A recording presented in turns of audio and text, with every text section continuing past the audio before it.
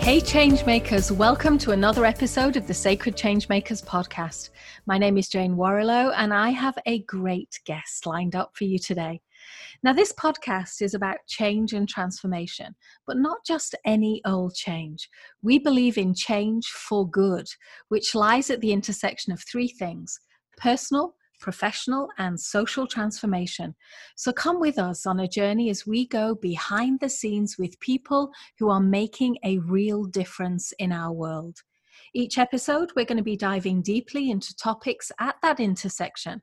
Now, sometimes we're going to be interviewing thought leaders, and sometimes we'll be leading deep dive conversations tackling the challenging issues of our times. Before I introduce today's guest, I want to ask a favor. It won't take a minute and it would make a huge difference to us. Would you please go to iTunes or whatever app you're listening to and subscribe and leave a rating and review? It helps us to share our message of inspirational change with as many people as we can, and it helps our guests get their messages out to more people. Thank you. So let me ask you, are you ready to be inspired? Because our guest on the podcast this week is Michelle Maldonado.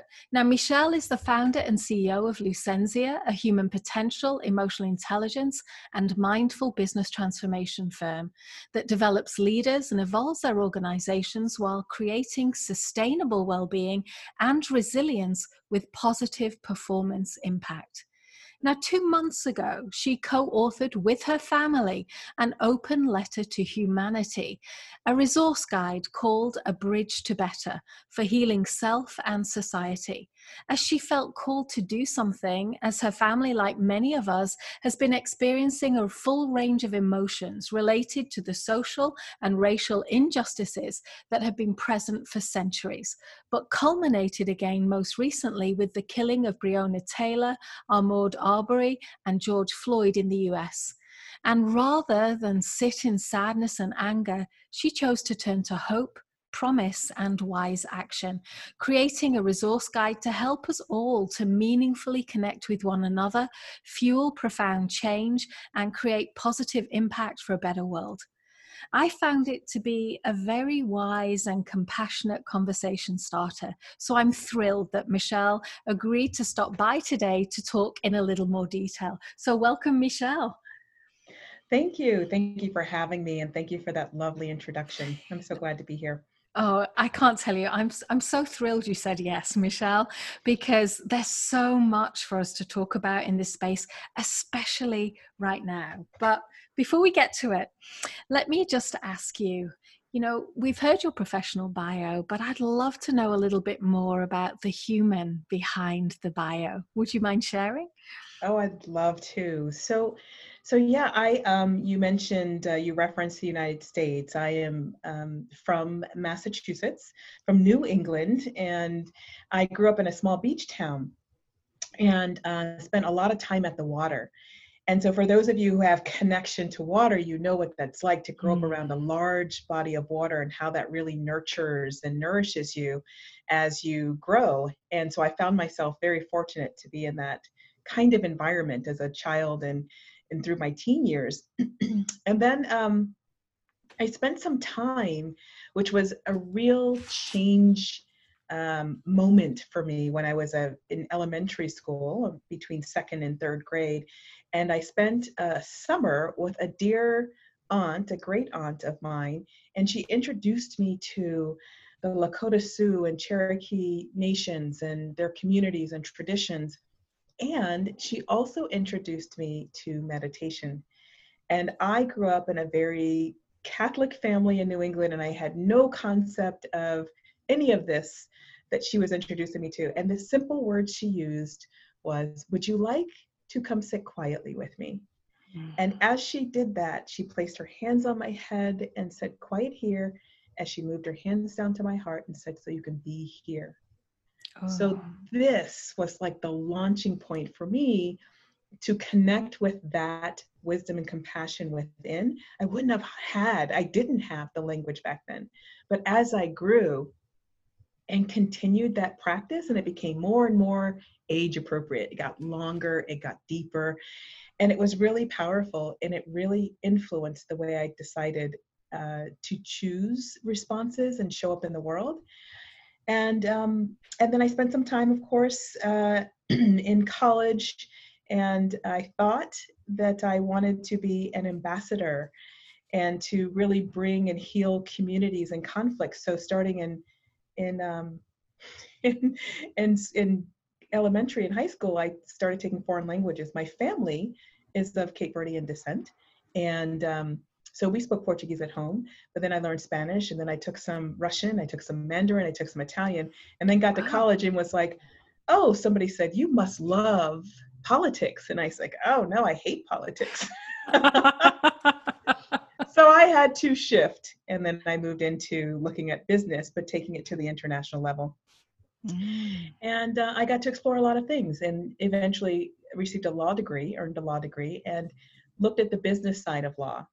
And I'm an activist, and I can say that really proudly now in my 50s, because I do have siblings in my family who are the kinds of activists that you see in the street. They protest, they march, they assemble. And I was the activist in organizations. And I believe that activism has to take place across the diaspora.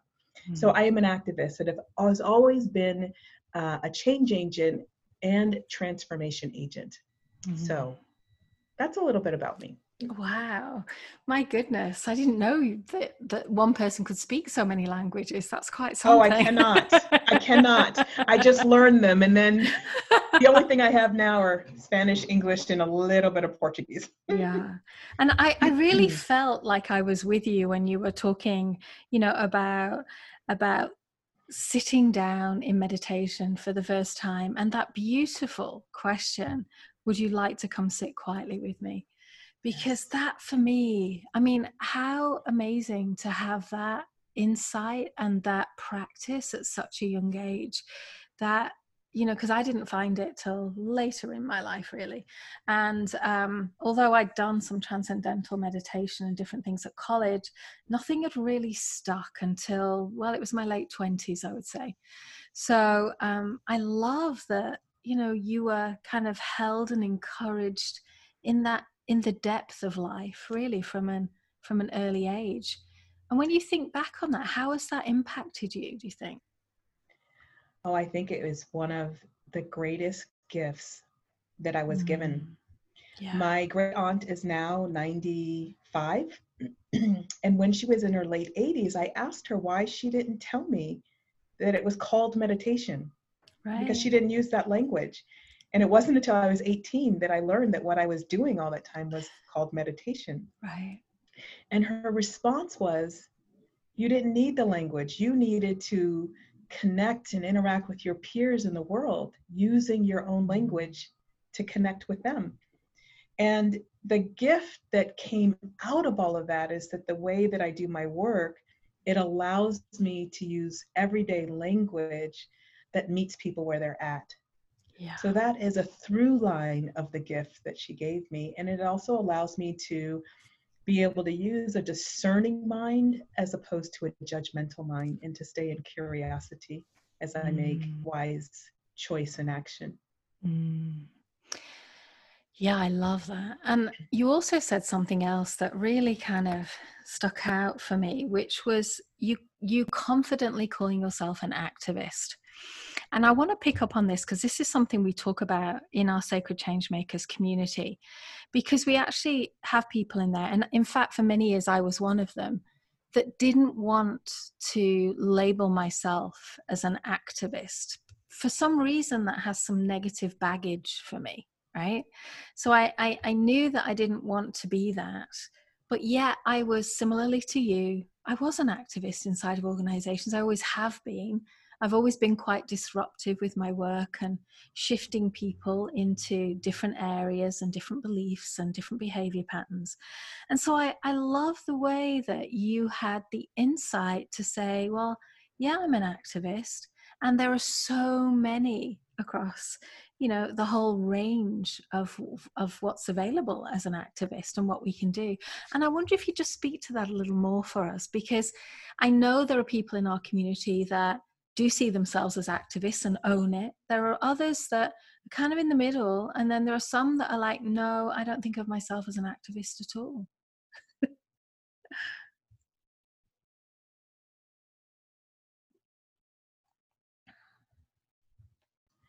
I really appreciate the question because what's really interesting about that is what it highlights is how we narrowly define and place ourselves into categories and boxes. Yeah. And if we don't fit that definition, then we don't fit that label. And I'm not a Right. big fan of labels because I think Yeah. we need to be fluid in how we move about the world. But for me, it was a declaration of owning the spirit that is within me that is a champion for elevation and transformation. And so, activists, for me, I was looking at it as only the people who protest in the streets. Mm. And I knew that I was protesting as strongly and as powerfully from where I sat and across my spheres of influence. And so anybody who is an activist will tell you, who is an activist in the traditional sense, is marches in the streets, will tell you, we need people in government, we need people in law, we need the laws to change, policies to change, we need all these things to change. It can't happen unless you also have activists in those institutions. Mm. And if you are an activist also doing the good, deep, inner, sustainable self-work, that then allows us collectively to change the systems. Mm. And I'm just loving this conversation. I'm loving how you've connected activism to, and I'm going to paraphrase you now, so please tell me if I've got this wrong, to kind of the sacred, to the spirit, to the spirituality. It's almost as though you've linked the two of them together because you said elevation and transformation. So, I mean, are they connected, do you feel? Absolutely. Mm. 100%. I really move through the world intuitively guided and feeling a deep connection to the oneness that we all are. And you know, there are a couple of big myths and lies that we're told as we grow through the world. And one is that there's just me. There's this individual, self-focused experience, this self. But self is not existing in a vacuum. We are all so connected. And what happens to one of us happens to all of us. There is a ripple effect that's undeniable. Mm. And when I think about the legacy of change makers and look at that community, we come from all walks of life. Mm. We come from people um, who are energy workers and healers, lawyers and heads of organizations, moms and dads, and everything in between. And what we know is that everything is energy. And that's not just an opinion, that's a scientific fact. Some energy is denser than others. Our bodies are very dense, closely, touching particles versus air molecules, which are very sort of separated and loose. And so we don't really see it.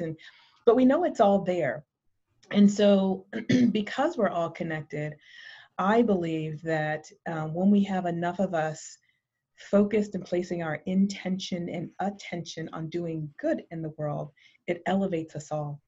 And it helps to not just change some pieces of systems and ecosystems, but actually create a new paradigm, a new reality that transforms us so that we can create new. I think we're all called to that. I think the question is, do we answer the call? Mm. Yes. And I am with you there. I think we are all called. And I actually think we have multiple callings as well through our Mm-hmm. lives. So, yes, absolutely. How we choose to answer our call, I think, defines us in the Yes. world. And, I really do want to speak to you about A Bridge to Better. But before I do, one of the most unusual things for me was that you didn't just write this by yourself. You wrote this with your family.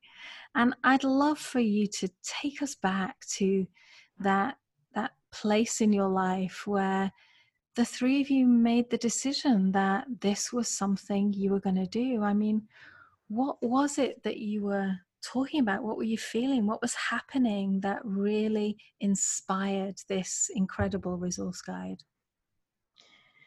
Yes. So it's really interesting because the idea first came to me in meditation. And I heard this kind of thought voice that simply said open letter to humanity. But I could feel this loveliness in my body around it. And I kind of smiled with my eyes closed, let it kind of dissipate, and continued my meditation and thought nothing more of it until about a couple of days later. I heard it again, but the second time I heard it was like thunder booming through my body. And so much so that my eyes popped open as if I was looking to see who said that. Right. And so I walk in my house after meditation. I sit down with my son and my husband, and I'm telling them I had this thought about this open letter to humanity. And my husband is nodding like, yeah, all in. And then my son, he just yells out loud. He's like, let's do it. Oh. And then I knew that it was anchored, like we were going to do this. And I think the reason it resonated so much with each of us is, one is I think it is ours to do. But the other thing is, prior to this point, we were really running the spectrum of emotions here in our country after the deaths of so many, and continuing to have this struggle of racial and social justice in our nation.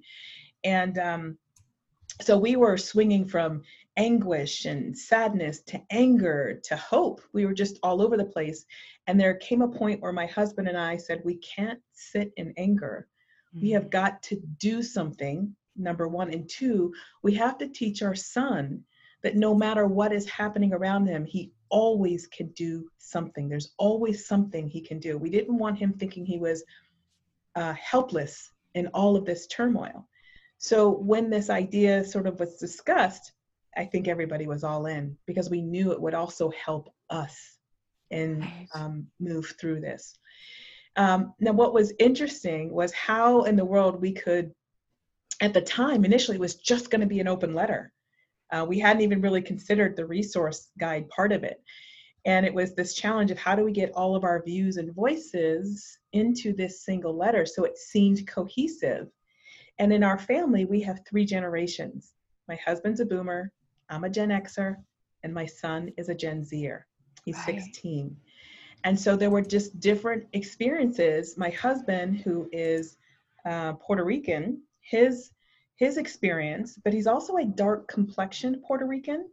So in our country, unless people hear him speak Spanish, they automatically assume because of his skin color, he's African American and treat him accordingly. My son, 16 years old, the son of both of us, and trying to figure out his way as a sophomore rising junior in high school. How does he have this conversation with people? How does he release what's inside? And myself, as the mother and wife of 2 Black males, and sitting with my own fear around their safety. Yeah. And for years, just sort of, my son goes to school or he walks down the street, there is a flicker in my mind. It's like, is he going to be okay? Be careful. And there's always be careful when you leave the door. So when we started talking, my husband, his portion of the letter was around the talk. And a lot of people, a lot of African Americans have the talk with their children, particularly their Black sons. And the talk is about how the world perceives Black males, and that they have to be extra diligent and careful about how they move through situations that seem like they shouldn't be something dangerous, but could be for them. It's a tough conversation. It's one we wish we didn't have to have, but we have to have it. Mm-hmm. And so we talked about how the talk is so important, and that got its way into the letter. It's time for all of us to have the talk, and then to roll up our sleeves and get to work. And for my son, his voice in the letter was around, why is everybody coming to us to ask us what they should do? Why aren't they taking the responsibility to learn themselves and to unlearn the myths, misperceptions, and lies that we've been told throughout history? Why do people expect us to educate them? And so that became it's our job to own our learning. We must own it for ourselves, because if we sit back as passive receivers in this transformation journey, it doesn't anchor, it doesn't take root. We must own it, We must do it, we must practice it, and then we must apply it. And then the opening, which was more my voice, was the recognition that we're all hurting. I know you're hurting, we're hurting too, but we've got to do something about it. We can't just sit in pain and anguish. We have to move forward. We have to come together and move forward together. And at that point, we realized that the letter wasn't enough, that the next question would obviously be, so what do I do? Okay, that's great. What do I do? And so what we said was, we want to give people a good place to start. So if anybody who has read the resource guide portion of the letter, they'll see on the resources pages, it says, not enough, but a good place to start. Yes, definitely. And I mean, it comes together as, for me anyway, my experience with it was a gentle, compassionate way for me to find what I needed in this space. Because, with everything that's happening in our context right now, I was feeling, I'm from England originally, and it's like, oh gosh, like I've known about white privilege for a while, but never really thought of myself like labeled in that way.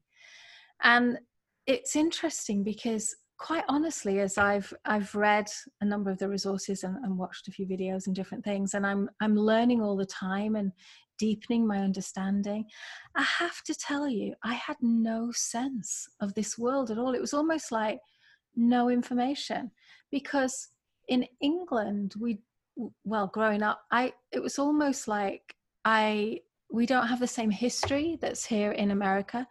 And therefore, I don't think we have the same like racism. I'm sure it's there. I know it's there anyway, because people tell me it is. So I know it's there. It's everywhere. But it's so endemic that I had just never had my awareness raised to it at all. And I find that quite shocking, that I can, like, I'm postgraduate level, been through master's degrees, and I've worked with some of the top leaders in the world and teams. And I think of myself as very open and very aware. And yet here I was in this time right now thinking, wow, like I had no idea. None. Yes. And I appreciate you saying that. Here's the thing. It's like we walk around every day in air and we don't notice it. Yeah. Unless you have problems breathing, then you notice it. Right? So how do you notice that which you walk through with ease? How do you notice that it's a struggle for other people? How do you notice that what you experience is an outcome of a systemic benefit? It's not easy to identify, and once it's identified, it's also very hard. There's a range of emotions that often I was talking with some folks today about it, and there was feelings of shame and guilt and other things. But here's what I offer for that. It's okay. Whatever arises, see if you can just meet it and be okay that it's there, but knowing that's not where we're going to stay. And also appreciating that we inherited what we have today.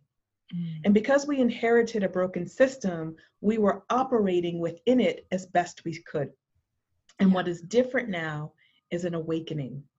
It is an awakening that is so profound and expansive now, unlike any other time, that more people are taking action. But it is so difficult to do the first part, which is the self part.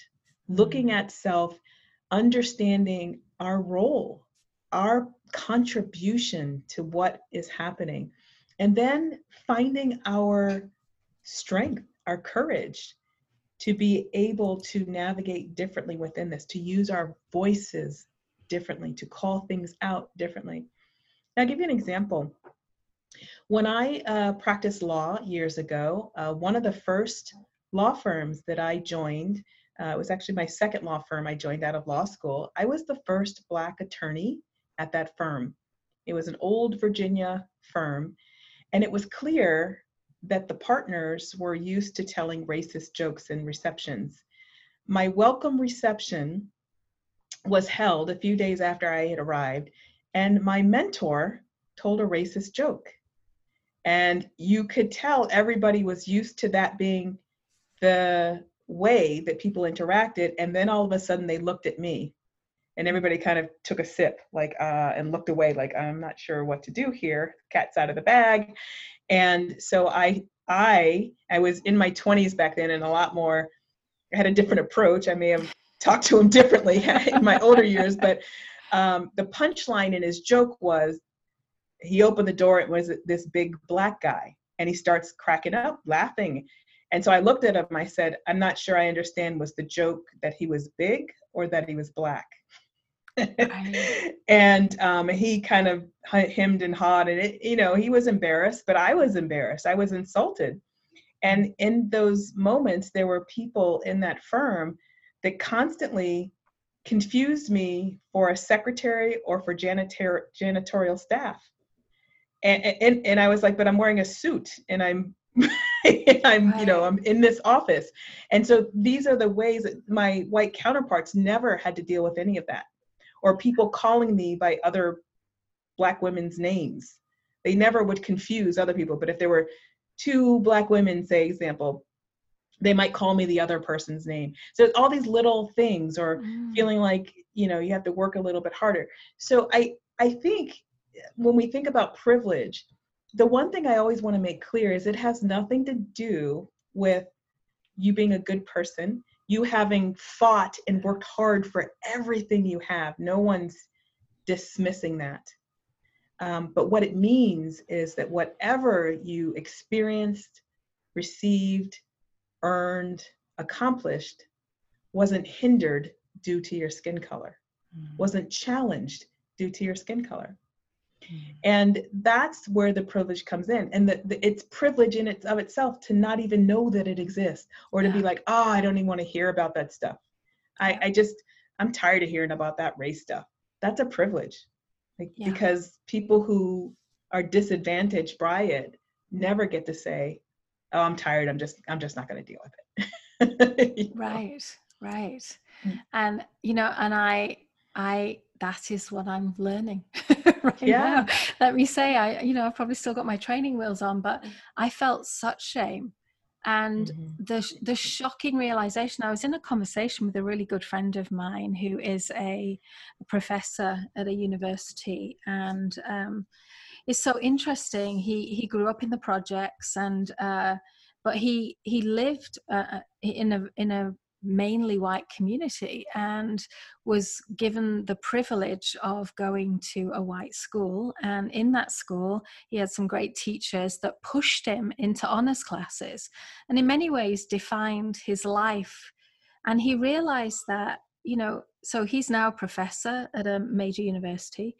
And he said, one of the things you need to understand, Jane, is sometimes people will open the door for me with really, and he means this metaphorically. So he was promoted so he worked in a consultancy prior to becoming a professor at this prestigious university. And he said, it's really interesting. I got promoted for all the good work that I'd done in this consulting firm. But then I was manager of 6 white male consultants. He said, and he's gay and he's Black. And he said, even though I'd been promoted, they were pissed that I'd been promoted over them because I was Black. He said, and then even though I'd got the promotion, which was great, I wasn't welcome in the house. So they opened the door for me. But then when I got in there was so much that was stacked against me that I couldn't survive in the post because of the systemic and the inherent systemic way that kind of people had learned through their own white culture of what was right and what was wrong. And he was clearly wrong in that position. And so that to me tells us we actually have a lot of complexity that we do need to unpack.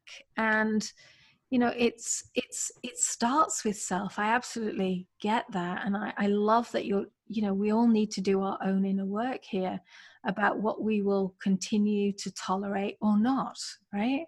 And for me, there's a lot I'm now looking to definitely not tolerate, because I feel a line's been put in the sand for me and I'm learning. But I love how in A Bridge to Better, your next section after self was family, Yes. because that to me just like that feels so true. So Mhm. can you tell me a bit about the role the family plays in this Yes. journey we're on? Yeah, so I mean these 4 sections in the guide, I would call them transformation quadrants because they Mm. are how we move through the world. This is just how Mhm. we move through the world.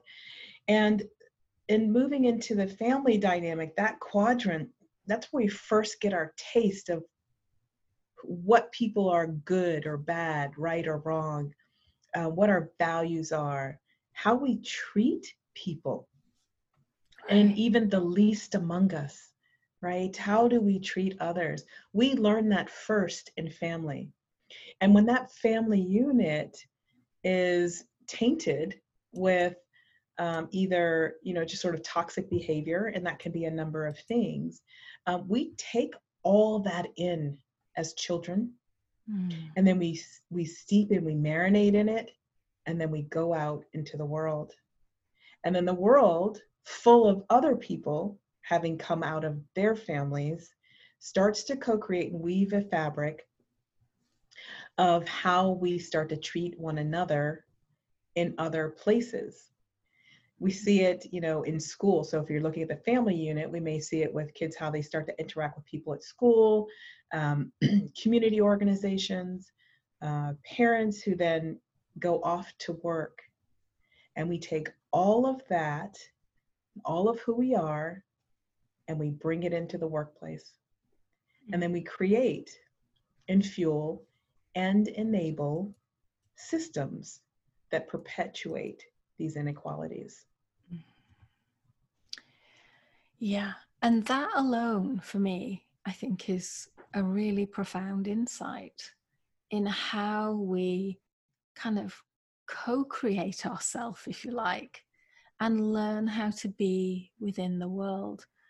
And it just seems to me that insight alone can help all of us, no matter what lives we're creating for ourselves, but we can really start to change the conversation. And one of the things that I'm interested in about this time, and I'd love your sense of it, Michelle, is this idea that right now where we are in the world, with all of the disruption that's going on, from the pandemic to the economic crisis to Black Lives Matter, we've had Me Too fairly recently, all these inequalities, it's almost like the pause that we've been on is shining a light for us, or kind of starting to close down the conversations that were pre-pandemic and opening up new conversations for the future. And I just wondered if you had a sense of that at all, or if it feels like something else for you right now. I definitely think I hear a lot about people saying, I can't wait to go back to normal. And I don't believe there's any returning to normal. We are not the same.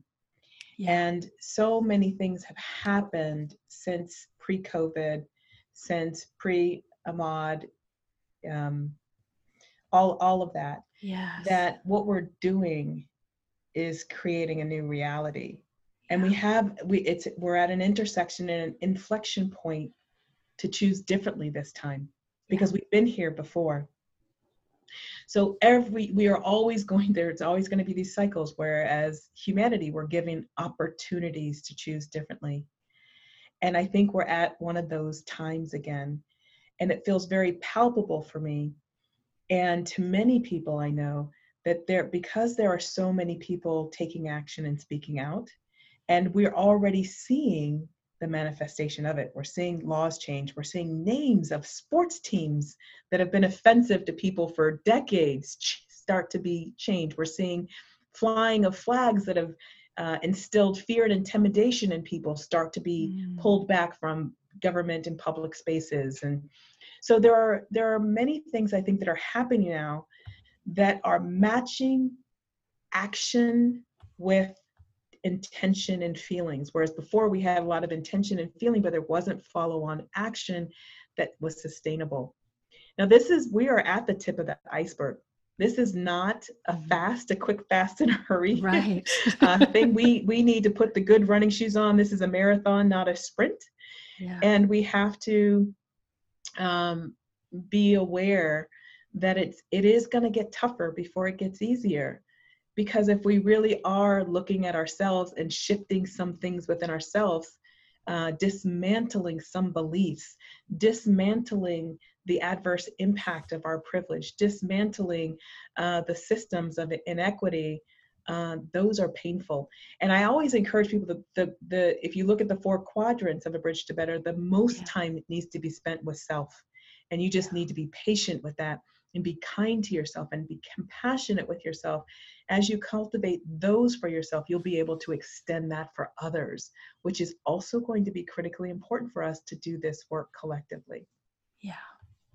I think that's so true. And I loved it. I think you said, don't try and boil the ocean. Yes. So I was like, that is so refreshing because, you know, when we spoke before recording, you know, one of the things that struck me was you were saying that you hadn't been in, you know, even though you're a consultant and worked, you know, in many organizations worldwide, that you didn't do diversity and inclusion work. That wasn't what you kind of took a stand for, although you're taking a stand for change. And I can't help but think it's so great that you understand human change and potential from a different space. And now you can bring that wisdom into this conversation, because it's that awareness that, you know, this isn't going to happen overnight, right? And we need all of us in the conversation, and we need us to take our own responsibility, like you say, for our own learning and our own behaviors and our own intentions moving forward. That it just seems that you have the skills and the capabilities needed to actually help guide people in this space. So I'm wondering, because I know you've had a lot of attention since the guide, like when you think about your life now, is there a pre, like publishing the guide, A Bridge to Better, and a post? What's going to change for you in this? Well, I will say the first, thank you for all of that kindness and generosity. But I will also say that what has happened since us sharing it is really called on me to be diligent about doing my own work. Yeah. Because it's very easy to get pulled in different directions. Yeah. And I'm human. There are things that are going to make me feel angry and feel sad and feel hopeless, but also feel inspired and feel deeply connected and motivated. And I am feeling even more determined to stay the course and stay in the right sort of current, if you will, to be able to be of the highest service. And I also think that this work that many of us do, you do, that I do, that other people do, we may not be what is typically labeled diversity, equity, and inclusion consultants. I've actually tended to avoid that terminology because it looks at tactics. This is my humble opinion, and I appreciate all the work. But the outcome we want is belonging and unity. And I see even people bringing in the word community, for diversity, belonging, community. But in community, you can have a sense of not belonging and not unity. So we want belonging and unity to be at the basis for what we're creating. And it's very important for us to do that. And when we're doing our inner work, there is no way, at least not in my experience, there is no way that these things don't come up. If I'm teaching or facilitating or training or coaching on these pieces of self, all of these other things that we're looking at and talking about today, they come to the surface. The question is, do we shine the light on them, or do we put them back in the shadow? And so I think right now, the pre and post, if you will, as you asked, is really being a light myself, looking at myself, but also shining the light for others, being a way shower, and having intense humility and confidence and courage and persistence to be able to continue this work, because it is hard work, but it is so worth it. There's a store, it's called the Running Store, where you can get very nice sneakers for runners. And they have a slogan on their shirt that says, "I'm not telling you it's going to be easy. I'm telling you it's going to be worth it." And that's how I feel about this work. Yeah. And that's exactly how I feel about my work at Sacred Changemakers. I knew, but it's interesting. And I also want to ask you this as well, which is, for me, there was no doubt in my mind this was a calling. It was like calling me forth. It was almost like, and I remember sitting and talking to my husband about, like, am I really going to do Sacred Changemakers? Like, I've been an executive global international coach and consultant for decades. Like, am I really going to come out with this? And I remember thinking in my head as I was talking to him, I was trying to work out if I was going to do it or not, but I wasn't really. I knew I was going to do it. It was inevitable. It was a calling. I couldn't not do it. Yes. And I wonder do you relate to this as a calling to you? Yes, it is a calling for me. But it's a continuation of the work I've always done, moving it into its next iteration and expression. I still do the work I do, but this is a piece that really is a methodology, a tool that people can use to do to start the journey or continue the journey of their own work and beyond. And I remember years ago, I met the CEO of this investing company, and we were talking, and he was telling me how he felt like his company was his calling. And we had the same conversation about a job versus a calling. And I will say that if any of your listeners are thinking, I don't know, am I in a job, a career, or am I answering a calling? The way you know the difference is by how it feels in your body. Can you shake it? Right. If you can't shake it, and when you imagine yourself doing it, that it feels like ease and flow in your body, you know that's the direction of your calling. And it may just simply be what's next for you, not the final destination, which is, I think, what often can scare people if they think that the thing they're feeling they're called to do next means that's forever. Right. And it rarely is. There's always more, and it always unfolds to a higher, fuller expression that is divinely and uniquely meant for you to fill in the world. Mm-hmm. So let me ask you this, because I've already got a sense of, from what you've already talked about today so openly, but for me, following my calling is just that. It's more about following than it is about leading, in a way. It's so interesting. And the two go hand in hand now in a way that they never have before. I feel like I'm being led. Do you? Oh, yes, I do. And sometimes I have to sit, in meditation and say, okay, what next? Because I'm not quite certain. But you do raise a really good point, that we actually are simultaneously leaders and followers, teachers and students. And it's imperative that we must hold that within ourselves, because it's when we stay starkly and entrenched in one side or the other that we miss the full potential of how we are to be and move through the world. And like you, I'm not interested to be the sage on the stage. What I'm interested in is being the guide on the side right with you, and you being mine, because I'm constantly learning. And I think that interaction is so pivotal to our growth, connection, and transformation. We're going to learn from one another so that we can do this together. None of us, there's no one person that can do this. This is an all hands on deck effort. Right.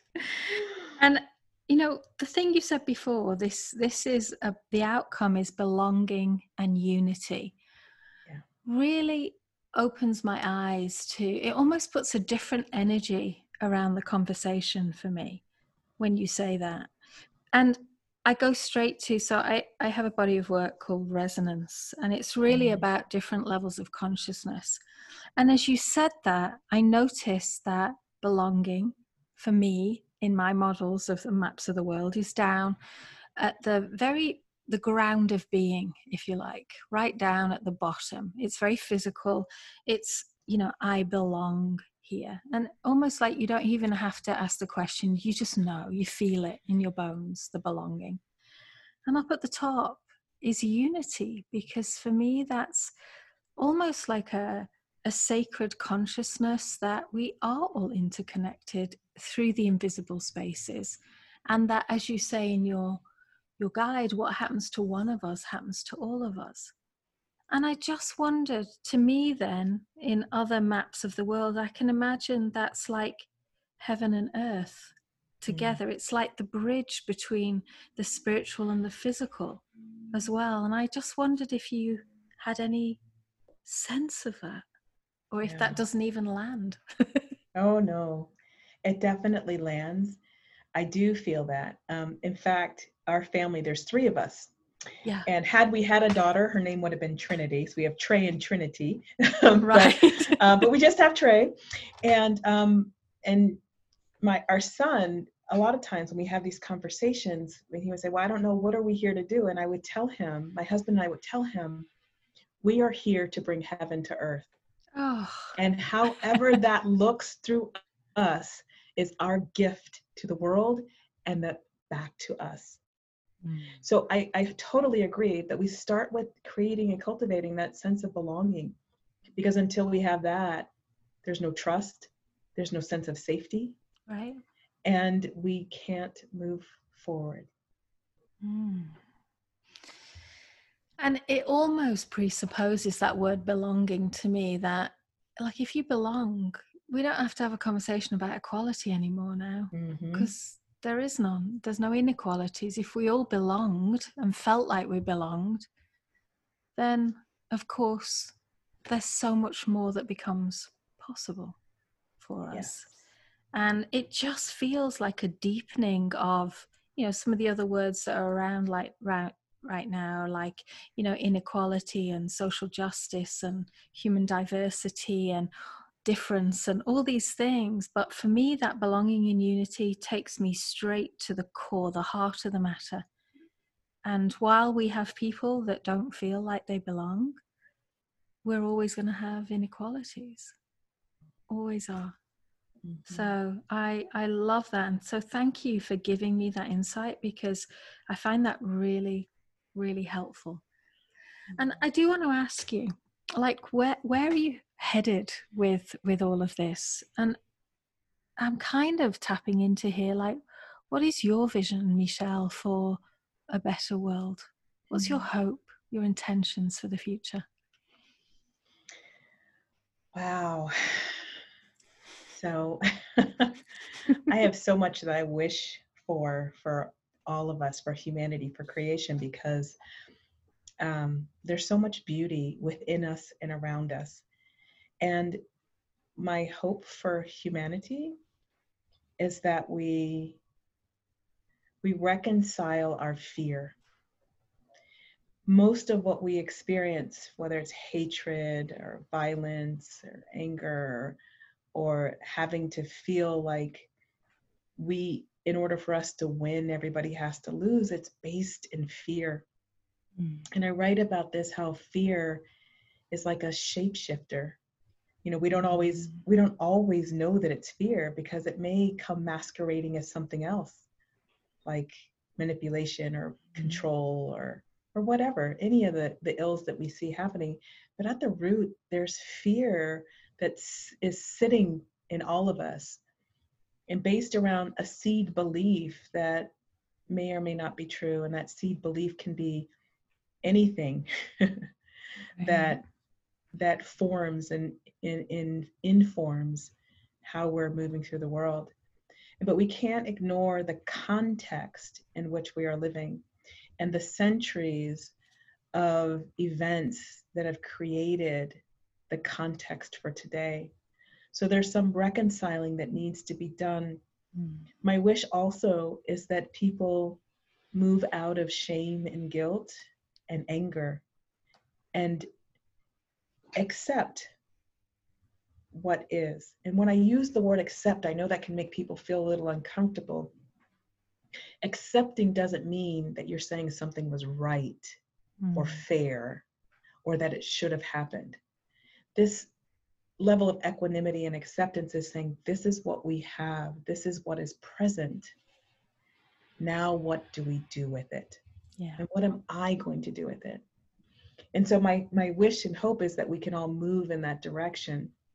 And I think it's going to take some time. I think I will not see the fruition of that in my lifetime, but I'll see great strides forward in my lifetime. Already have. Yeah. And then I guess, you know, for me, in this work, I think, you know, what I'm sensing into is that, you know, the old me, the sort of traditional professional me is like, okay, what's the strategy? What's the timeline? What's the horizon? What are the milestones? What's the marketing mess? I'm not doing any of that. It doesn't feel appropriate. So I'm intuiting my way through this. And what I notice is that each time as something opens up, I can see what's next, what it's time for. And in this current experience, what I'm sensing is sharing and holding spaces where this work can be done. So I may do some courses around it in addition to the series that we have going on, and certainly some writings on it. Because, you know, our transformation happens privately as well as publicly. So there are a number of ways that all of us can help ourselves and others on this journey. And I always encourage people, if you feel that you have something to say, write it, record it, share it. Because people in their private moments will listen to that until they get the courage to be able to do it publicly. And the final thing around that is that we all have to have patience, not only with what's happening and the pace at which change is happening or transformation is happening, but we also have to have some grace and compassion for one another. And that part is hard because people are tired and they want to be recognized as whole and complete and equal now. Thank you. Gosh, there's so much in what you just said there that feels so wise, so thoughtful, and so profound in many ways. Because I love the way when you speak, Michelle, you talk in ordinary language, like you said earlier, about some very profound, challenging issues. But the way you present them, like, it's like, I believe you. I know we can do this. Let's get on with it, kind of thing. And we can, and it just feels like an opening in a very gentle way. It feels like an invitation. Yes. That's what it feels like. Yes. It feels like an invitation. That is my intention. That because, you know, when we go back to the example of me learning meditation, it was a kind and gentle invitation. Yeah. When we created the open letter, it was an invitation. When we create the resources, it's an invitation. And when you feel welcome, you want to accept the invitation. Yes, I totally get that. I do. So I do want to ask you just one final question. And, you know, I've just got so much to process from our conversation, but it's been lovely and so insightful for me. But I do want to ask you, you know, if there's something that you'd want to share with our listeners, something that we haven't got to, what might it be? I think this is a time, as difficult as it is, I've described it as being challenging, inspiring, and transformational times. And if there's one thing that I would really want for people to take away from this is not just a sense of personal responsibility and agency, but also to look for the good and to look for the light, because it's always there. And it's very easy in challenging times to only see the bad. And most of us, no matter what part of the world you're living in, but particularly in the Western parts of the world, the news media often will only sensationalize the bad things, the things that are heart-wrenching, but they don't show the good. And it's always there. So as you navigate these challenging terrains, remember to also look for the good and spend time being in the good as well. Michelle, thank you so much for investing your time and energy with us today. I have truly enjoyed every minute of our conversation, and I know our listeners will have learned so much from you. So thank you so much. Oh, thank you so much for the opportunity. It's been a delight to have this conversation with you. Thank you.